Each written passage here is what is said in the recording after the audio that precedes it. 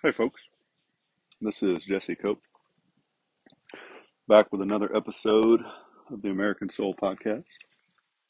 Hope y'all are doing well wherever y'all are and whatever part of the day you're in. I sure appreciate y'all joining me, giving me a little bit of your time. For those of y'all that continue to share the podcast and tell others about it, for those of y'all that leave the encouraging notes online and other places, thank you so much. I'm very grateful for that, and I will try and use your time wisely.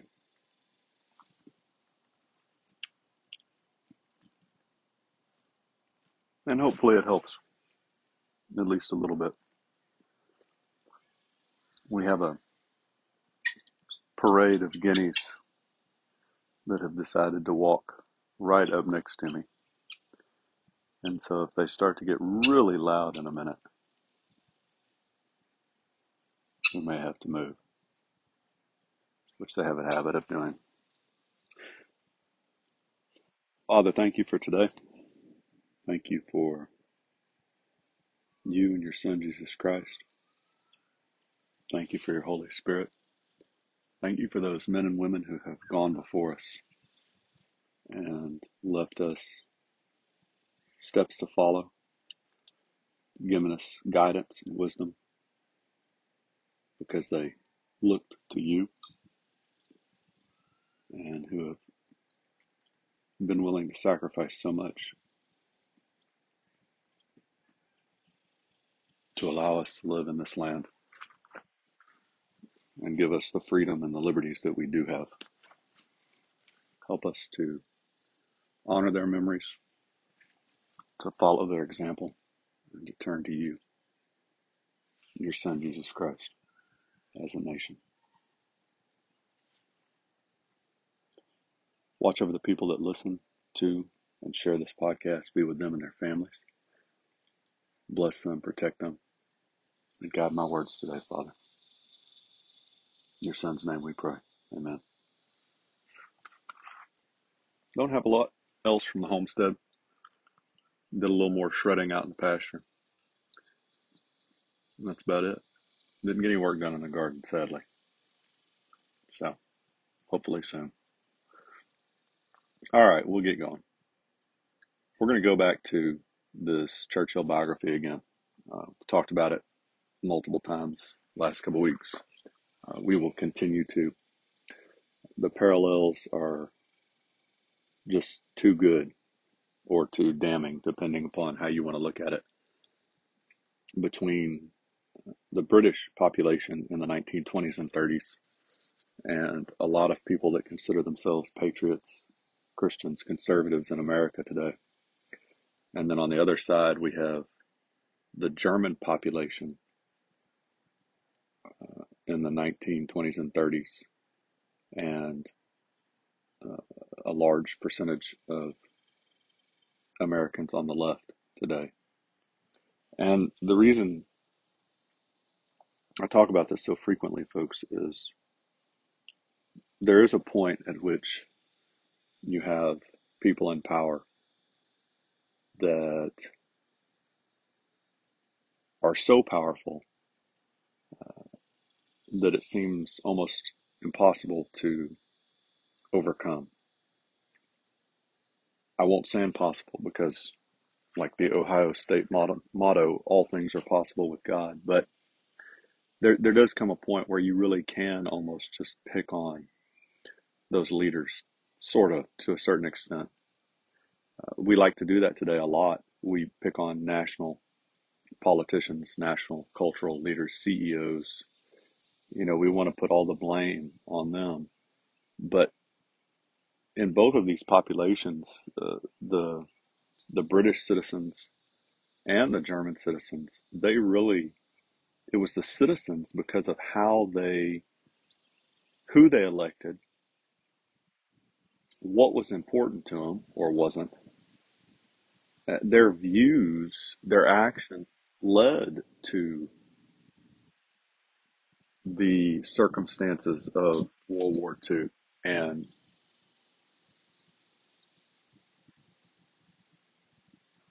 My words aren't doing real well today, folks. I apologize. But a lot of times there's a period before these great movements, both good and bad, where it's really the citizens, the everyday average citizen, that causes the outcome that you see in those really tumultuous, grand moments of history. And, and we don't focus on that enough today. Instead of worrying about all these national politicians, national leaders, whether it's culture, business, or whatever, we really ought to take a good, long, hard look in the mirror. And we ought to look not only at ourselves, but at our fellow citizens around us, our neighbors, people we know down the street, friends, family, whether it's uncles, aunts, cousins, sisters, brothers, mothers, fathers, sons, or daughters. And before we go pointing the finger too much at Trump or Biden or Pelosi or Schumer or Crenshaw or Cruz, or you pick your target, uh, AOC, we ought to take a look at these people around us and ourselves and see if our actions aren't leading us to this place. So we're going to go into this biography. Diplomatic conversations and disarmament pacts seemed tiresome to Britons in those years. The Depression persisted, and they sought diversion in the yo-yo craze, three-trunk murders, and the exceptional seductive prowess of the middle-aged rector of Stiffkey, who prowled London tea shops, persuading an astonishing number of young waitresses to slip into toilets with him, assume awkward positions, and copulate. Defrocked, the vicar found employment as a tamer of lions and was eaten by one. William Manchester, second volume of his Churchill biography alone. So often today, we seek diversion, particularly in the United States. You can make this argument around the world, but on our phones, social media, movies, TV shows, sports, and then just any screen, really, just the endless TV shows and movies that seem to grow ever more vulgar and immoral or mindless and unimportant. Pornography is rampant, the gross violence that you see so often today. And so not only are we consuming more and more entertainment, we're consuming poorer and poorer entertainment. You can see this in the schools. We have a wealth of phenomenal literature, a history of it in English speaking peoples. And yet, so often today, our students aren't directed toward this really great literature that would improve their vocabulary, give them uh, a solid grounding in culture and history of different moments in time in our past, but they're directed instead to modern books, modern songs, modern entertainment. And it's not necessarily the modern folks that's the problem, because there's some really good stuff out there. Uh, the problem is that's not what our children are pointed to so often in both education and by culture. They're pointed to trash, quite frankly. You have some phenomenal teachers out there, you have some phenomenal companies out there that are trying desperately to point our children to good literature, good entertainment. But the overwhelming mass of society is not. Had a gentleman at our church who I've talked about, not by name, a few times, that gives a children's moment every so often. And he has talked to the children repetitively over the last 6 months to a year about the fact that you're going to have the world desperately trying to force feed you immoral information, rules, values, things that go against God. And if you don't have that grounding in the Bible, if you don't have that grounding in the moral teachings of Christ, you're going to succumb to, whatever shiny bauble the world has to offer. And so You can see here this quote, the citizens in Britain, and there's a number of other quotes in this book that we'll get to, but they weren't interested in what was going on around them politically or militarily. They wanted to be entertained. They wanted, and the more outrageous almost, the better. And we're not so far off that today. Really, both sides of the political spectrum. We want to be entertained. We want to watch sports. We want to watch movies and TV. We want to listen to music, and a lot of it, folks, even if it seems harmless to us, it's, well, that's not that bad. We do this relativistic comparison. Well, it's not as bad as that down there, right?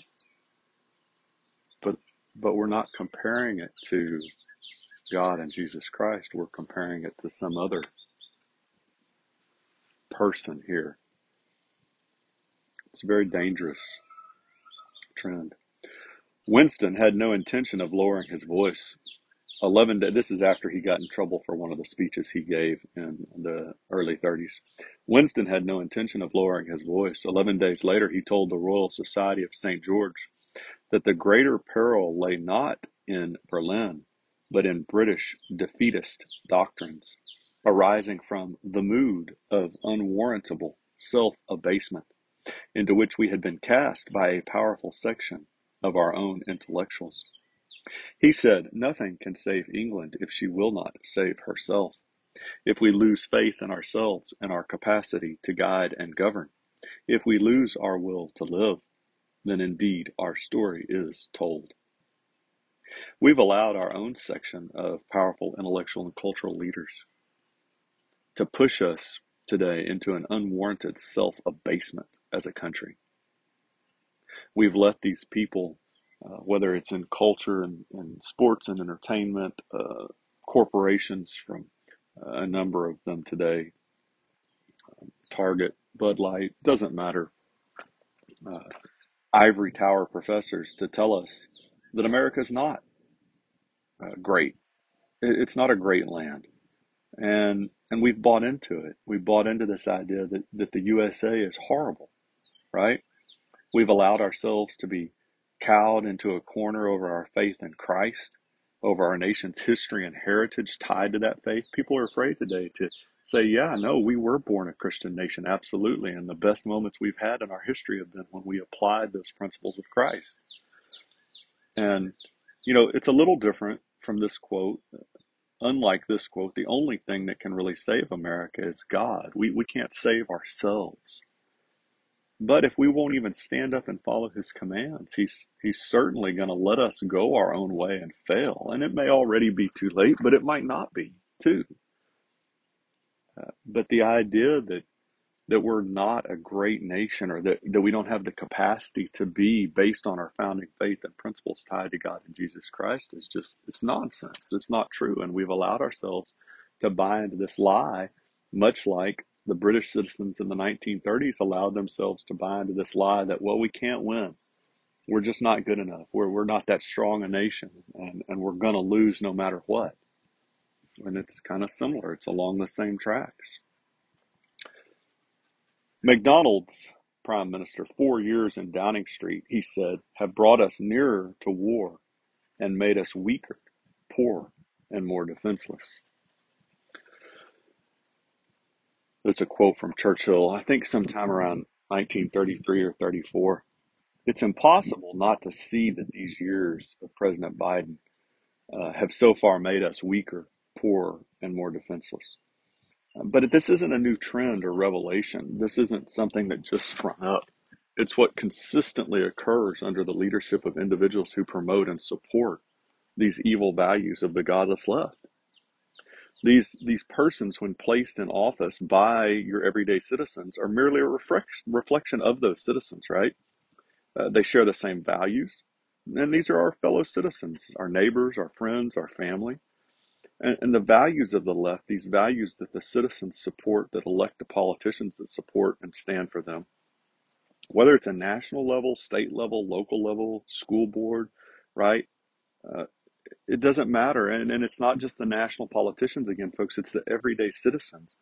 That is what makes us weaker and poorer and more defenseless. Again, before we point our fingers at all these national leaders, we need to look in the mirror really hard and see that they're just a reflection of us. And we need to look in the mirror really hard, or maybe look down the street really hard and look at our families really hard and go, you know what? There's going to come a point where we have a choice. We can either choose what's right, or we can choose to try and remain friends or cordial with our family members, etc., etc. And we're going to have to make that decision, folks. It's coming more and more quickly each day. But just like with the British and MacDonald and the people that supported him during those years in the 30s, the left has made us over the last several decades no doubt weaker and poorer and less strong, more vulnerable. God bless y'all. God bless your families. God bless America. We'll talk to y'all again real soon, folks. Looking forward to it.